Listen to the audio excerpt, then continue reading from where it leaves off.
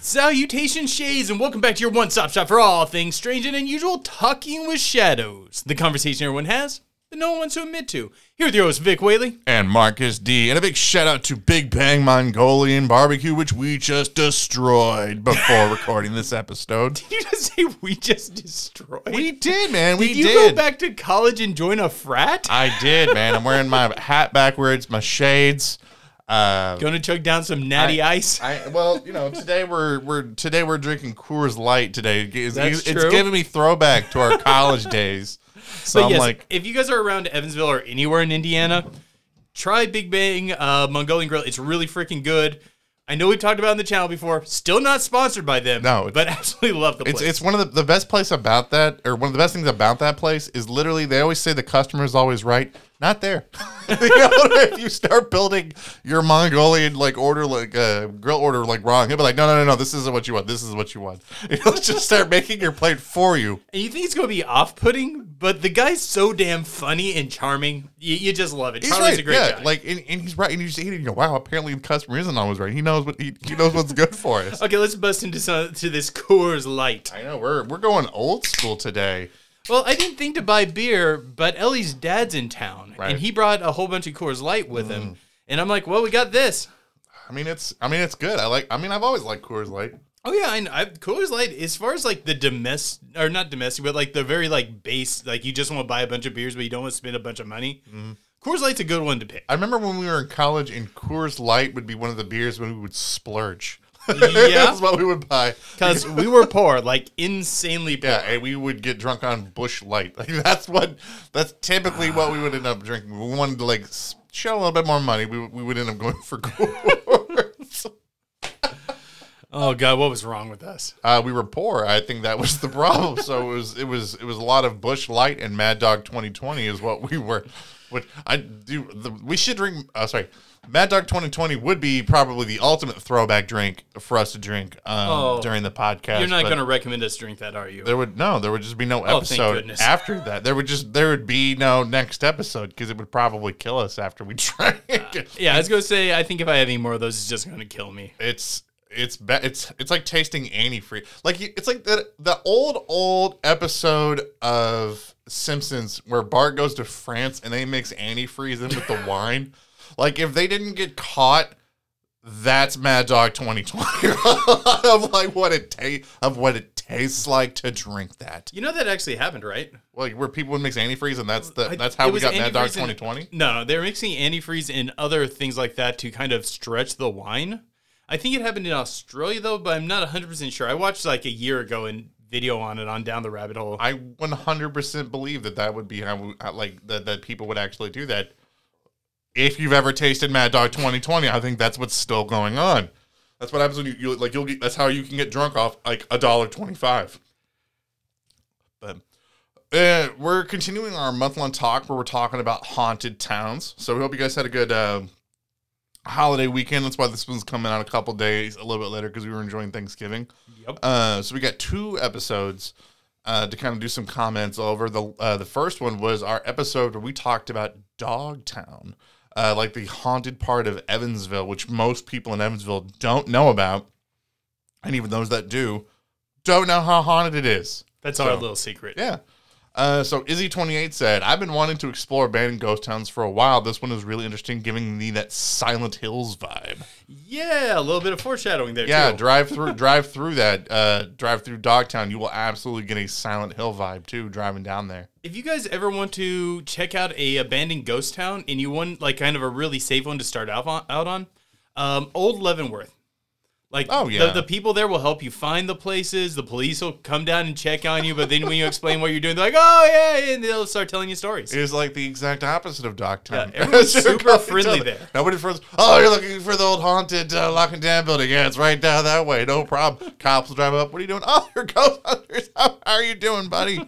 It was the most bizarre experience that we've ever had doing it. Definitely not a shrine town. No, it's not. They're very welcoming there.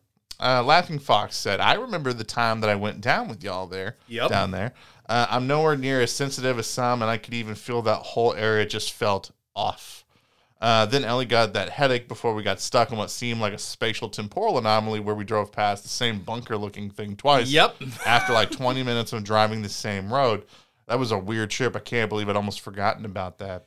Yeah, I've had a lot of very strange adventures in Dogtown where you'll pass like the same landmark twice in a row, and it's very odd. The whole place is just very weird. Right. Hey guys, so glad we're getting a whole. Oh, sorry. Jay the Phoenix said, "Hey guys, we're getting. So glad we're getting a whole month of weird towns. It's a topic I don't see touched on a whole lot.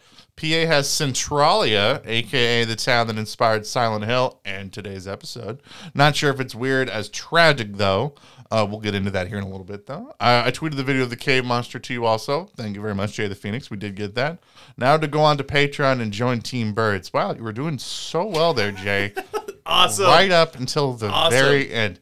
We're going to win it, man. I'm going to go ahead and thumbs down that comment. Nope. Put a big old smiley face. And then heart it for Vic. Oh, my God. You're such a dork. You should get a notification exactly whenever this episode is being recorded, just so you know when that happened. Oh, my God. Whenever I just read that. So, you can't thumbs down a patron. I just did.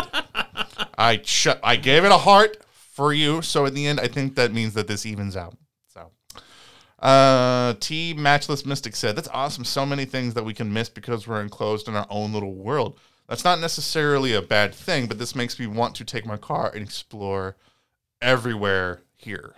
Heck yeah, that is a great idea. It was, man. Like, I think, whenever that Randonautica app came out that would literally just give you a random place to, like, if you thought of something in your head and it would just drive you to a random abandoned place like in your town. I think a lot of people had a lot of paranormal experiences doing that. So I would say almost everyone's about probably within an hour drive of some really neat place to check out. Okay. Mary Grace said, "Sorry, Marcus, I would love to hear about Thunderbirds." Heck yeah. Thumbs down. Give her a heart, too. Well, Oregon Trail, good one, Laughing Fox. That was very good, Laughing Fox. And the last one, and I will give you the heart because Vic made me do it. Just so you know. Straight. He made me do it. Next month, Marcus has a heart attack. I will have a Marcus. I may call in for like the entire month of December, because that may be what we're probably going to be doing. But Nighthawk said, "I'm sorry, Marcus. I voted for space-time monopolies. I tried, buddy. And I commented, that's why you're my hero, Nighthawk." Good for you. Good for you, sir. I do have some good stuff for space and time anomalies, but I'm excited for what I think we're going to be doing. All right, over here on the patron side of things, Sky C said, original patron, I do believe, by the way. Ooh. Number 1, OG. Said it was great to have an episode dedicated to a town that you guys are so close to. Also, sorry, Marcus, I was a couple videos behind when I voted for the birds and forgot your phobia. Thank you for this empathy there. Very excited to learn about cryptids of the sky. Oh, yeah. All right, Dan Ward, super patron, said, "Can't wait for the Thunderbirds episode." It's going to be Thunderbirds, man. Everyone's pulling for it. Kyle right behind him said, "You guys should definitely do Thunderbirds." Oh, it's coming. Man. Can you hear the lightning crack? Can you hear the thunder booming? That's it. It's happening. God. There's no weaseling out of it at this point. Our last episode that we did, moving on, our last episode that we did, we had the awesome Travis and Ricky from the Nightclub podcast, where we talked about strange stories from down in Louisiana. Great group, great podcast. You should absolutely go check them out. We got Dan Ward said, Artois is the best way I can show you how to say it phonetically, because we were having a long argument on how to pronounce Stella Artois. Dan Ward said, "I would love to have a month-long on ancient civilizations." That would actually be a really cool one idea. We actually do need to throw a new thing on there. Did we already have something we're going to put on? I don't think we have anything that's up yet. Let's do it. Ancient Civilizations is going to go up on our next month's thing. We've got a couple days till it's wrapped up. And just a reminder, I'm not trying to suggest anything to our patrons. You still can change your vote Nope. By the way, for all of you that voted, they're locked in for Thunderbirds of the Sky. They are set. There is still time to save yourselves. Nope. Xenosmith says, I'm sorry guys, I've been away for a while. Just finished listening to y'all's 401 episodes, and I have to say I really liked those episodes. I love how y'all focus on the more lesser-known aspects of Missing 401, such as the Fae, etc. Glad to see the show is getting better. Thanks for the great episodes. P.S. Would you ever consider doing an episode on the Beast of Morbach? I find that to be a very interesting case involving a dogman or a werewolf. I don't think I know this one offhand. I don't think that I know one either, so this is going to be a good thing for us to look into to see if we want to do an episode on that. Thank you for the suggestion, Xenosmith. You know what? We could probably do a new One Candle TV. I do. That's a good idea. For those of you who don't know, those are the ones we do just for the patrons and special episodes and stuff. That sounds like a very fun thing for us to do during the month of December. Mm-hmm. So if you have not checked out our episode on Bayou Boogeyman with the Nightclub Podcast, absolutely go check it out. It's an absolutely fantastic episode. So, all right, moving on to today's episode, we are going to be talking about Centralia, Pennsylvania. The flat-out inspiration for things like Silent Hill, and I believe it's probably influenced a great deal, even more than that, in the horror genre. It is a place where the ground is literally burning, falling in, smoke rising up out of the ground. It's definitely a creepy place. Mm-hmm.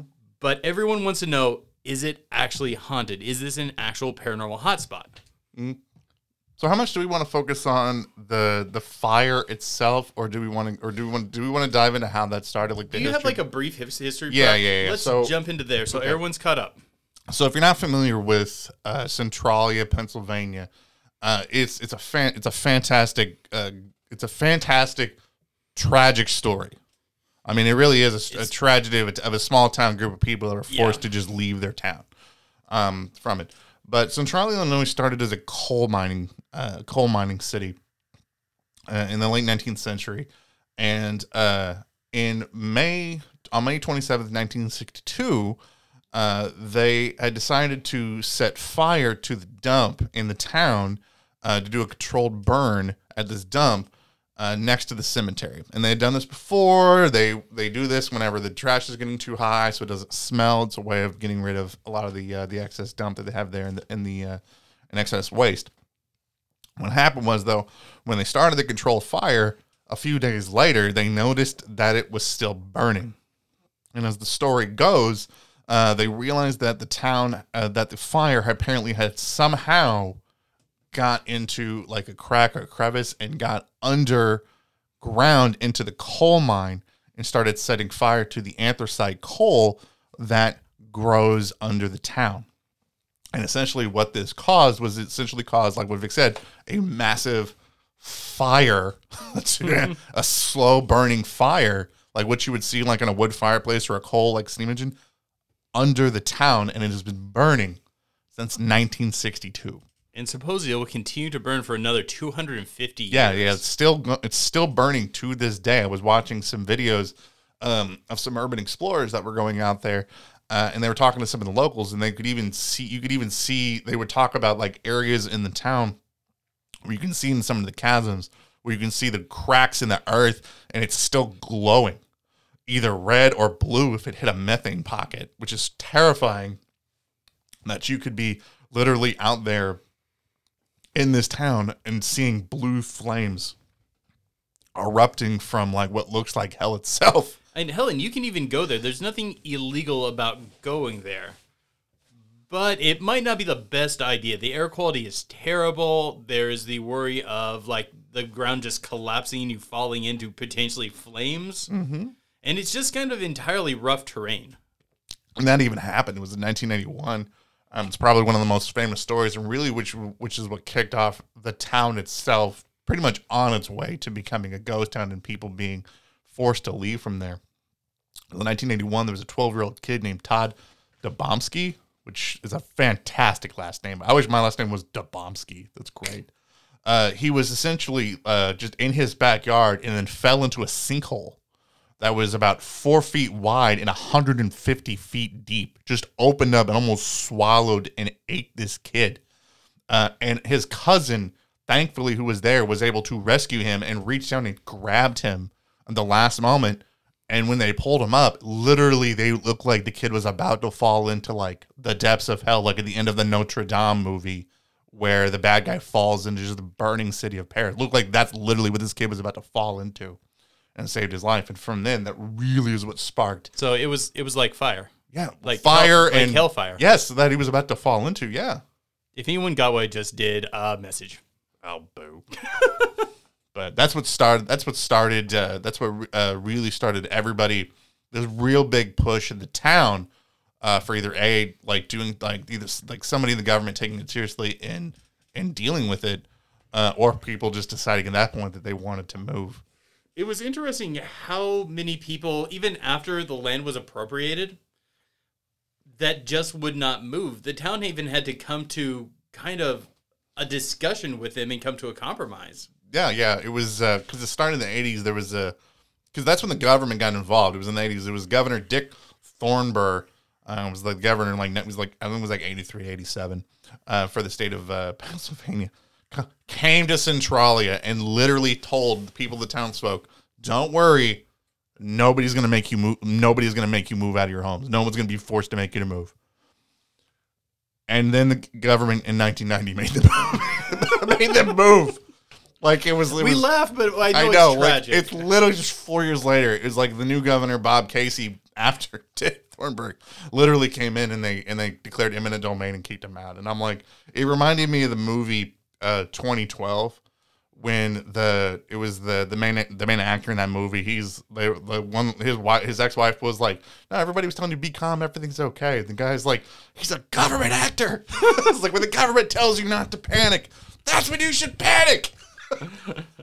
And by 1992, that's when they declared the federal government, or maybe it was the state, declared eminent domain in the town and started forcing people out. And I think as of today, there is maybe 5 people there. I've heard 10 to 5 people still live there. Yeah, they came to an understanding that people that live on the land are allowed to stay. They don't own anything on the land. They don't even own their home. But they're allowed to stay there until they die. Yep, but then it just entirely turns over and no one can live there. Yeah, and then the state will just come in and just bulldozes the house down. I know a lot of you guys might be asking, why didn't they just put out the fire? Well, they tried. They tried several times, and they tried plugging everything with clay. They tried dousing it with water and flooding the areas. It's just nothing was really working. And eventually they did get in some experts. And when they got the bill for how much this plan, which they said maybe will work, they said they weren't certain. They just basically said this would just bankrupt everyone. We can't really do this. Yeah, it was just cheaper to pay the people in the town to move. Yeah, it was going to be to make people, to buy out all of the people in the town was going to cost like $42 million. And it was going to be like in the hundreds of millions in order for them to believe actually that they were going to do it. Yeah.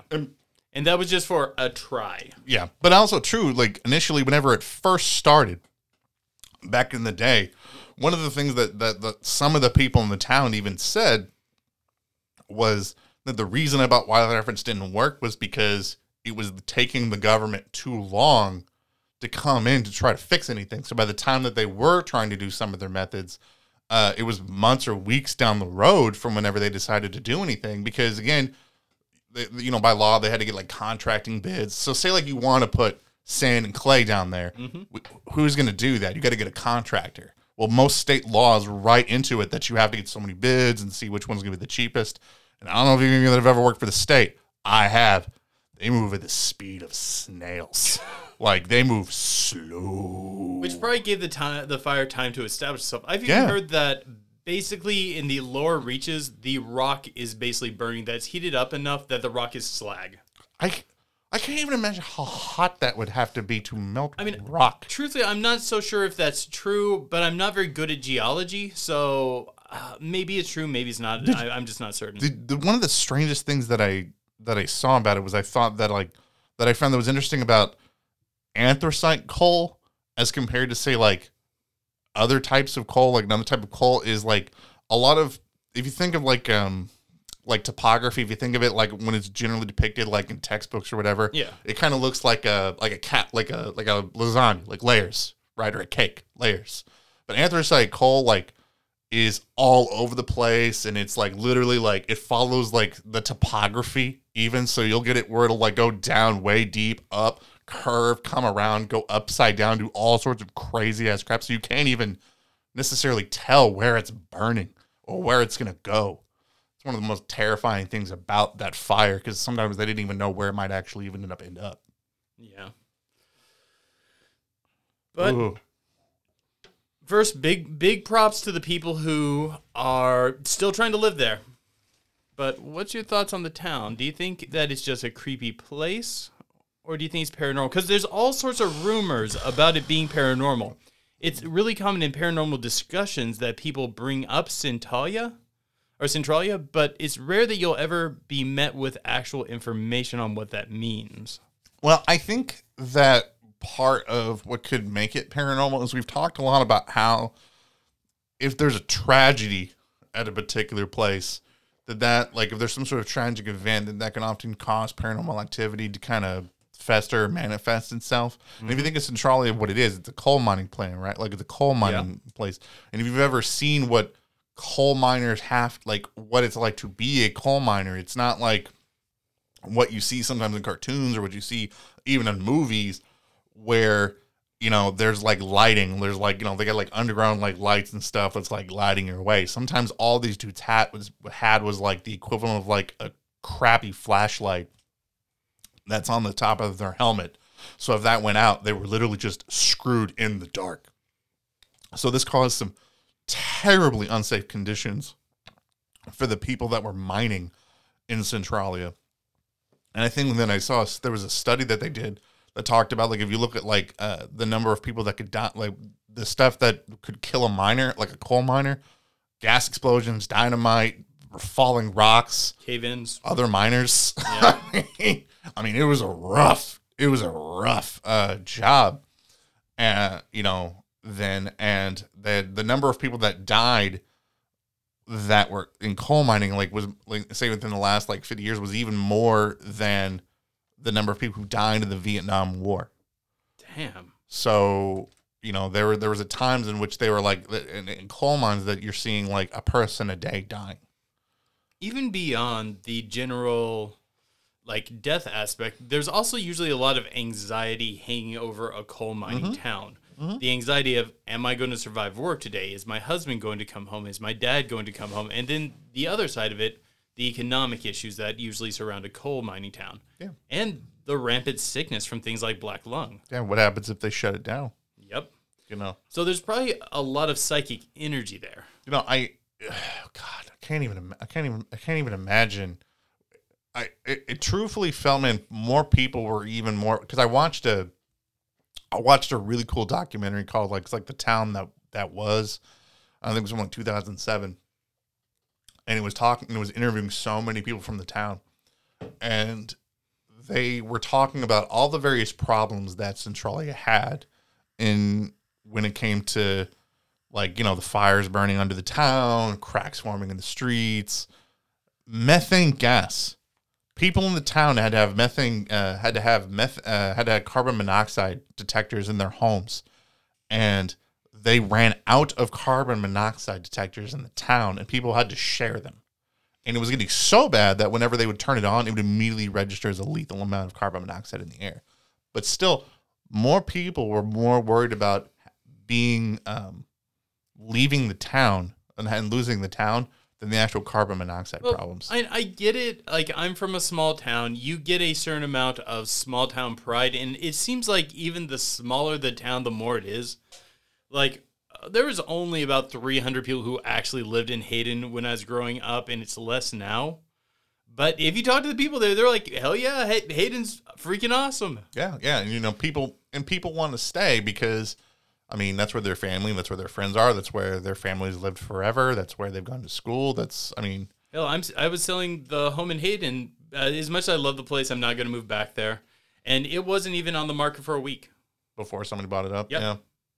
I mean, I get it 100%. But you were talking about like, is it haunted? Like, is it haunted? So I was talking about the miners, and the reason why I was going into that, it was because there was this really cool story that I found where somebody was talking about a time that they go out there. Because ghost hunters would literally go out to this town like all the time.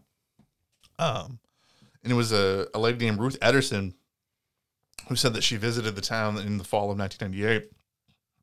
And she and her friend swore that they saw a couple of people walking out of the smoke who appeared to be wearing mining helmets, and 2 figures walked up out of the large substance hole behind the graveyards there in the cemeteries and dematerialized, like the smoke rising out of the same hole. I thought it was really cool. So people have reported seeing ghosts of miners whenever they've gone out there to investigate the town. Oh, yeah, and I've heard some other stories along those lines, but before we get into the ghost part, there's something I wanted to bring up. Mm-hmm. Could they have dug too deep? Summoned Durin's band like a Balrog? I know we joke because the cultural reference that we get in our mind is Durin's Bane from Lord of the Rings. The dwarves dug too deep and too greedily, and this Balrog came out. But at the same time, that story is based on older myths, and that myth is not just located to one area. You can find versions of that myth in Europe. I know they're in the Middle East as well. And I believe there's some in like modern folklore stories in America on it as well. Like, could they have awoken some sort of fire being or fire demon within the bellies of it, and that's why the government intervened? Maybe, or we both have checked out Helliard. Remember the agent in there that was talking about how he used to be hired to go into these deep mines and deep caves and basically try to kill these hives of things? Mm-hmm. Like, could it have been something like maybe they dug down there and somehow awakened something deep in the earth, or maybe someone had gone down there, was trying to take out a hive of whatever these goblin things are, and ended up causing a fire. I don't think. Keep in mind, I don't think that these are things that are likely. I just feel like we should have the conversation instead of ignoring it. I mean, if you notice, one of the things that they still did, even though they bulldoze all of the towns, like all of the buildings that are there, they still take the time to also close up the mines. Like every single urban adventurer that was out there that stumbled upon any sort of mine entrance found that it was sealed up. And I thought that was incredibly interesting that they were still taking even though that they were taking control of the town, they were doing that. They were still taking the time to seal and close the entrances to the caves or to the mines, which I thought was interesting. And kind of along those same lines, and this kind of goes into the dug too deep thing. Are you familiar with hellmouths? Oh, like you talking about like Mel's Hole or no, hellmouths? Like what? Okay. These are really common in like medieval European and somewhat in Arab mythology and artwork. But basically, there was this medieval belief that it was possible to dig into something or have this hole just supernaturally open up in the ground, and it be a literal connection to hell. Oh, there's one in Russia that's like that. There's that's like always burning that's out there. Yeah. I know the one. Yeah, I know what you're talking about. But supposedly, like, if you look at medieval apocalyptic literature, they're really common in it, and it's really common in medieval apocalyptic art as well, where they believe, like, demonic entities could literally come out of them. Well, I also am pretty sure that a lot of times they also might not have known exactly what the inside of the earth necessarily looked like. Oh, certainly true. If you hit a certain point where you just keep digging deep enough, it's going to start looking like the Renaissance version of hell. So I 100% get that. And that's what I thought you would say. Because I had something I wanted to throw on top of that. Like you fell into my trap card. Like you've activated my trap card. No, it's not a very good trap. But it lured me into this. Okay. It does. There was something along these lines I wanted to talk about. Mm-hmm. Some people who have visited the area have talked about seeing creatures in the smoke. They only really see them when it's heavily smoked. No one has ever, from what I've been able to find, gotten a clear picture of it. But I have noticed when it comes up, the word creature is always used. So I've got 2 things to reply to that with.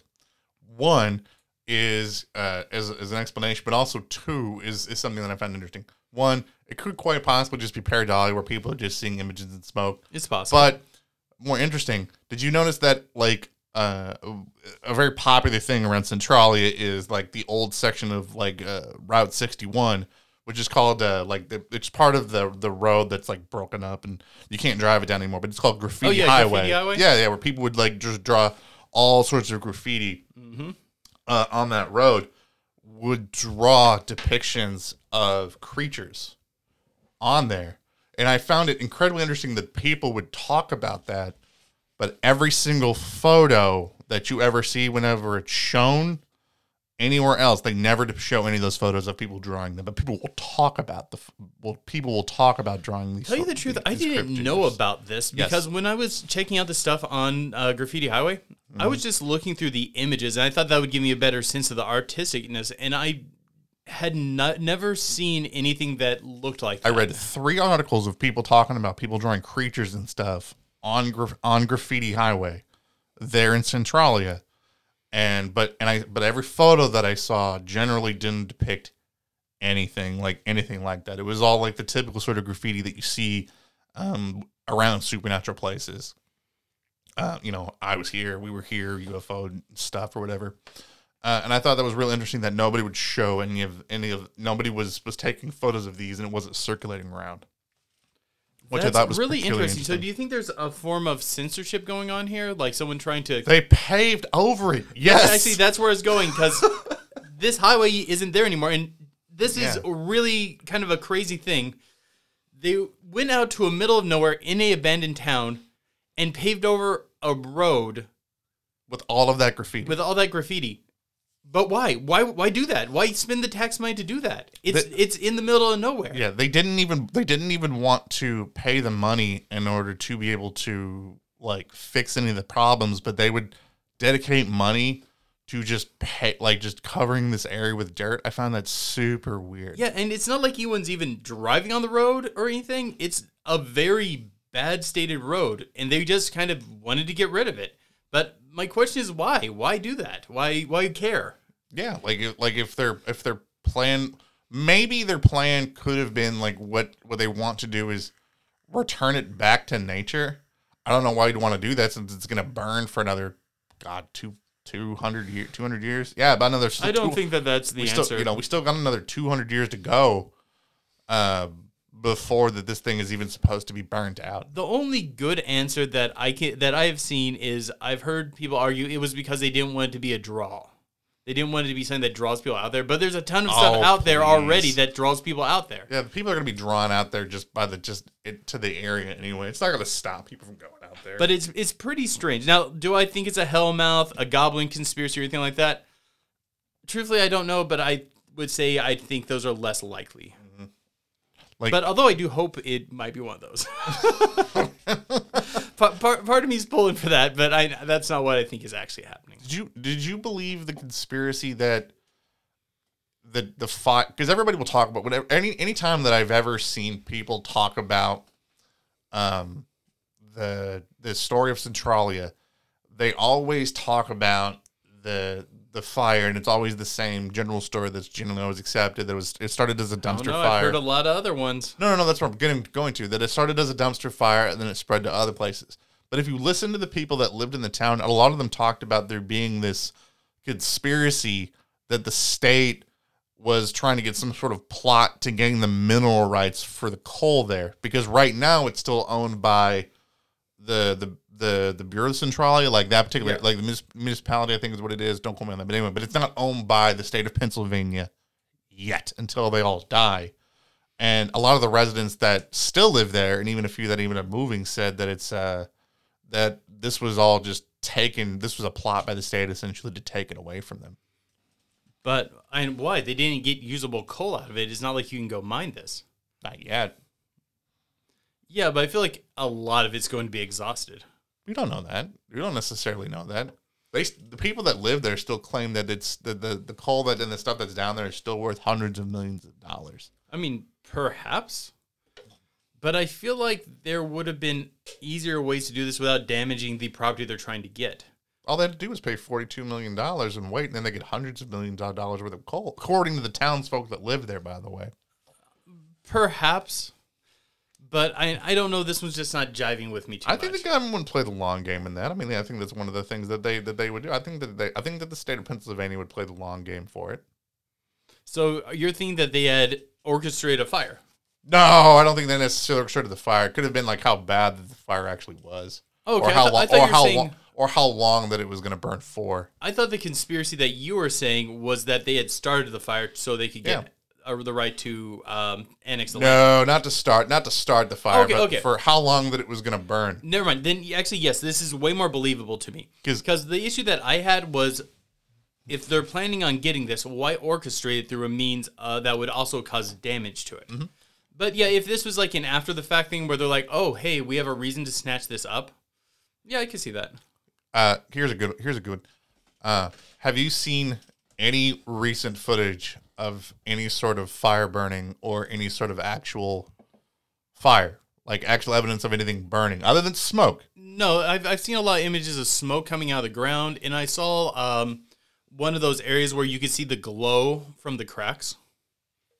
But yeah, I haven't been out there. I can't confirm that it's actually there. Just saying. That's the only reason I'm saying. Now I'm just throwing food for thought. Do I actually still think it's burning? Probably. It makes sense. I mean, I still think that in the end, even if it was that way, they'd probably do the long game. But you're talking about other monster with fire? There's one of these things, and it's an oddity, but this story comes from the locals there.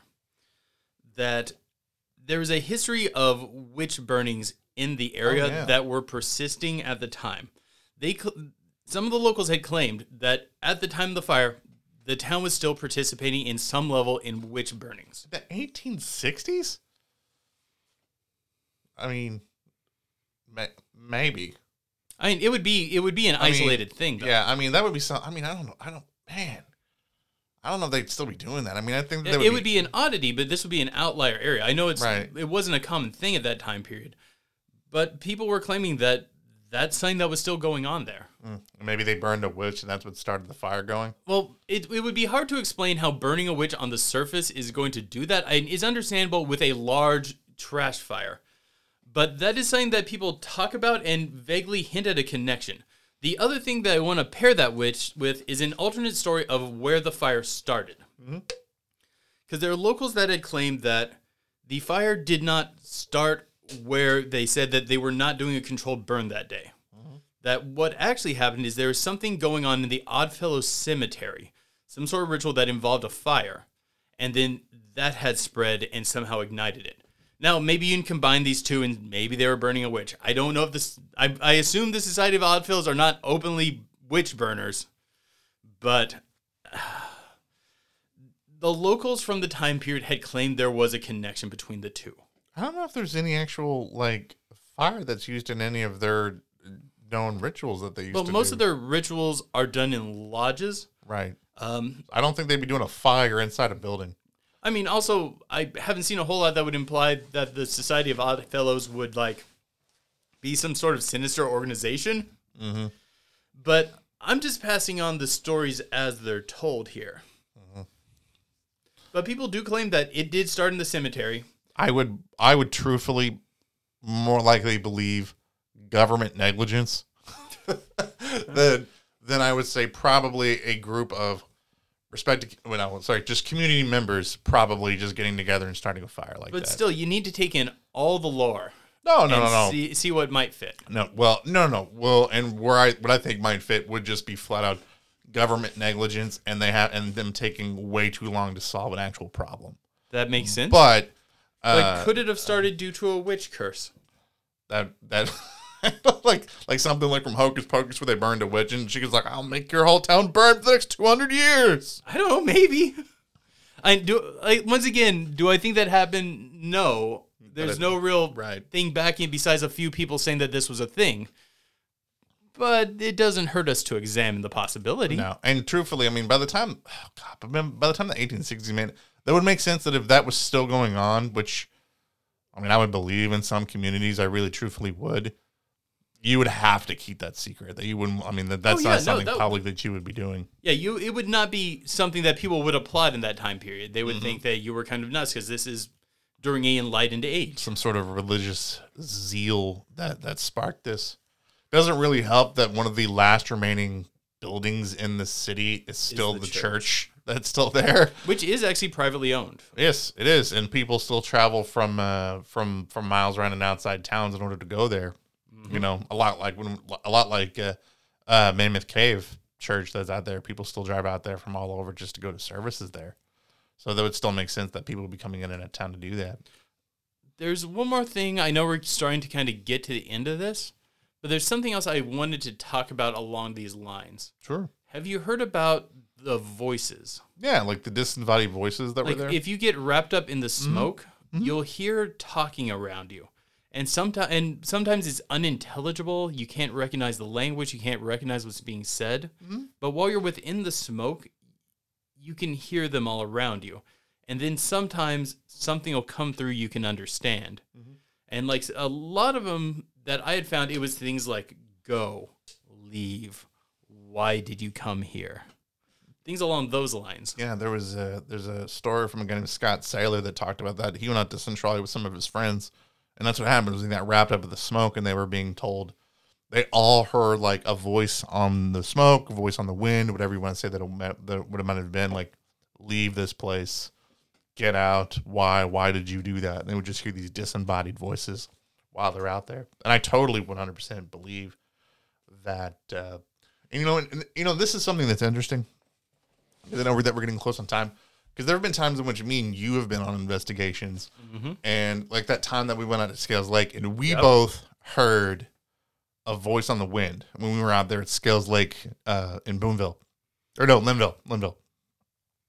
Either way, in Warwick County.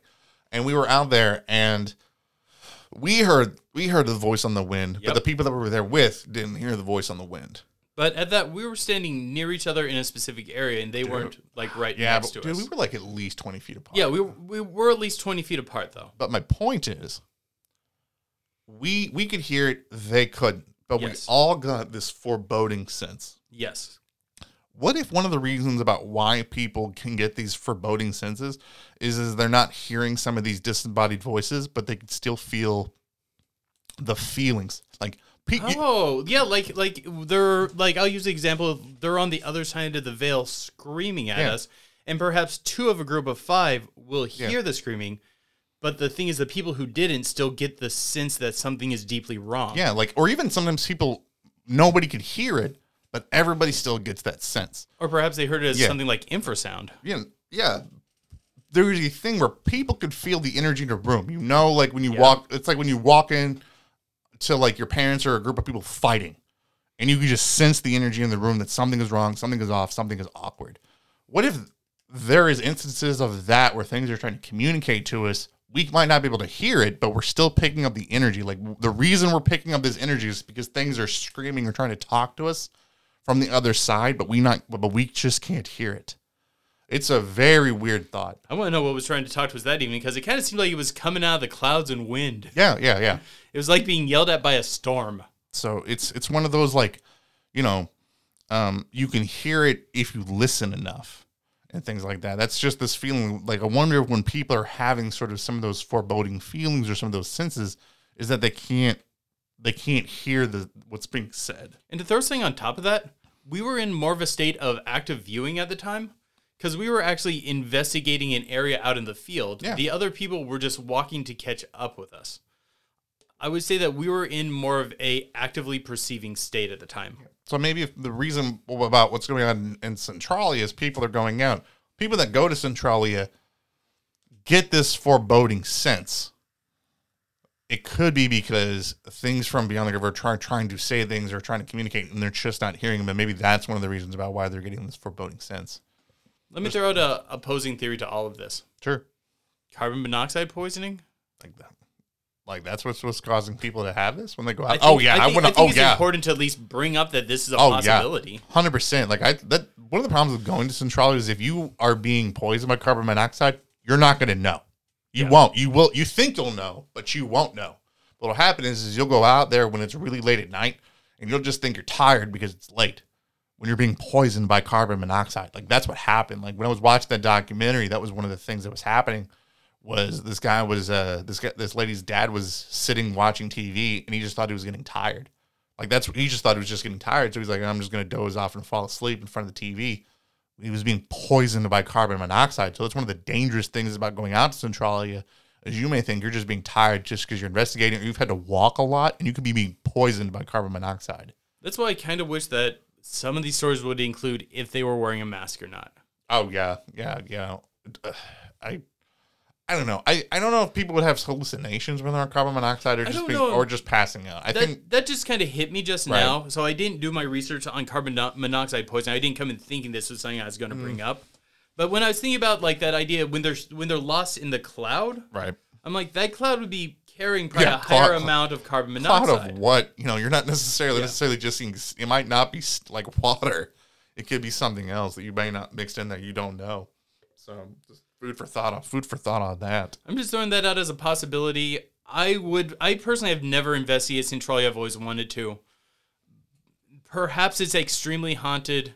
Perhaps it's not. I truthfully don't think that it's as haunted as people hype it up to be. But that being said, I would love to go there and investigate Centralia. Well, I think, we've talked a lot about, I guess I got my final thought on Centralia. We've talked a lot about how important the feeling in an area is and how that can impact supernatural activity. Like things can be drawn to negative energy. And if you've ever lived in a small town, if you're from a small town, if you don't understand how connected to their town that people from small towns are, imagine a whole town realizing that it's about to end. Imagine that they're not going to be able to stay in the place where they've lived their entire life, where their family has lived in forever. They're going to lose their home. They're going to lose connection to their friends. I mean, if you watch the documentary, you talk about that, and you see that so much. The depression and the negative energy that would put on a place to linger. Yeah. And people usually preoccupy about being buried in that town. Yeah. That was in the documentary. Was the guy was talking. He said the joke from that the gravedigger had said people may leave Centralia, but I always bring them back. Yep. So imagine the kind of energy that could leave on a place. So. Good final thought. Yeah. I kind of already gave mine. Oh, yeah, okay. That, I want to go there, but I'm not sure if it's as good as the hype. But maybe I'll go there and find out it's more than the hype, and I'll be chased out by a demon coming out of a hellmouth. Yeah. Let us know what you guys think below. What do you guys think about Centralia? Is it haunted? Is it just a sad story? Do you think that there's anything about it? What do you guys think about the fire that started? The government claiming eminent domain and taking everybody's homes. Give some of your thoughts on that. Or goblins. If you're listening somewhere where you can leave a like, please leave a like. Leave us a review. If you're listening on YouTube, hit that subscribe button. Hit that notification bell so you can stay up to date whenever we put out new content. It's some of the best ways that you guys can support the channel, support us, and show your support. But until next time, guys, keep believing. Because we'll keep listening. All right, guys, we're going to slide into the Pillow Talk segment of this podcast. If you want to check out the rest of this awesome podcast, all you got to do is go over to our Patreon and sign up. For as little as $1 a month, you get the rest of this awesome podcast, as well as bonus episodes that we put out exclusively for our patrons. Get access to One Candle TV. If you sign up for $2 more a month, you actually get access to our poll that we put out every month, where you guys get to vote on the theme for our content. And our patrons have played a sick joke on me and decided to... most of them vote for giant winged bird monsters in the sky. I'm very interested in this. My number 2 greatest fear in my entire life. I'm hoping we may even get to talk about Tengu in it. Birds carried the Black Plague just as much as rats did, right? They did. Anything that carried fleas did. That's what I'm saying. All I'm saying is people blame rats, but birds were just as much responsible. Either way, killing the cats was the wrong answer. Oh, that and blaming certain ethnic groups was probably also a bad idea too. So you decided to bring us some chocolates here to try. Okay. What is this? Eat it and figure it out. Apparently beer wasn't enough for you. You gave me some sort of Reese's Pieces thing. I actually haven't tried these. It's Reese's peanut butter. Yeah, I haven't tried these. Ellie had picked these up, and I've been waiting to try them for this. Are they coffee? Nope. Are you sure this isn't coffee? This is good. It's not coffee. What is it? It is peanut brittle Reese's cup. That's coffee. It's not coffee. I'm pretty sure I can taste it. No, it's coffee. That's Folgers. What? That's Folgers flavor right there. Okay, guys, get these. They're good. It's really good. Do you realize that? Do you know the government has a set acceptable standard of insects inside peanut butter that they put out? Yes. I did not know that up until this year. That they have this really same with the orange juice and stuff like that. They have an acceptable limit of bugs that can, and it's higher than what you'd think. It's in a lot of foods where there's a certain amount that's considered acceptable. Oh God, I got how much bug? I believe that's true in meats as well. Oh God, that's so disgusting. Like in ground meats. Or allowed in peanut butter. I'm Googling No, that. I'm going to tell you this. Don't research this. You will find things that you do not want to know. There is 30 insect fragments per 100 grams of yummy spreadable peanut butter. That amounts to approximately 238 fragments of bugs. Ricky, if you're listening, in an average of 28-ounce jars of peanut butter. Both me and Ricky Bruckman actually like eating insects from time to time. Like, prepared insects like a food. That's it. I'm writing my congressman. That's unacceptable. I think they have bigger issues to worry about right now. No, they don't. They need to take care of bugs in my peanut butter. That's what they need to be doing. I pay tax money for that. Anyway.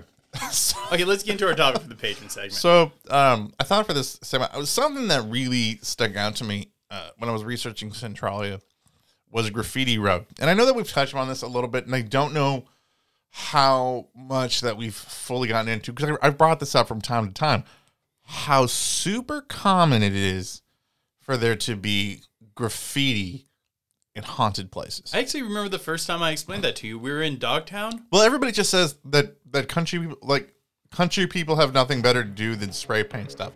And I don't believe that. Totally. That there's nothing better to do than spray painting a place that you think that's haunted.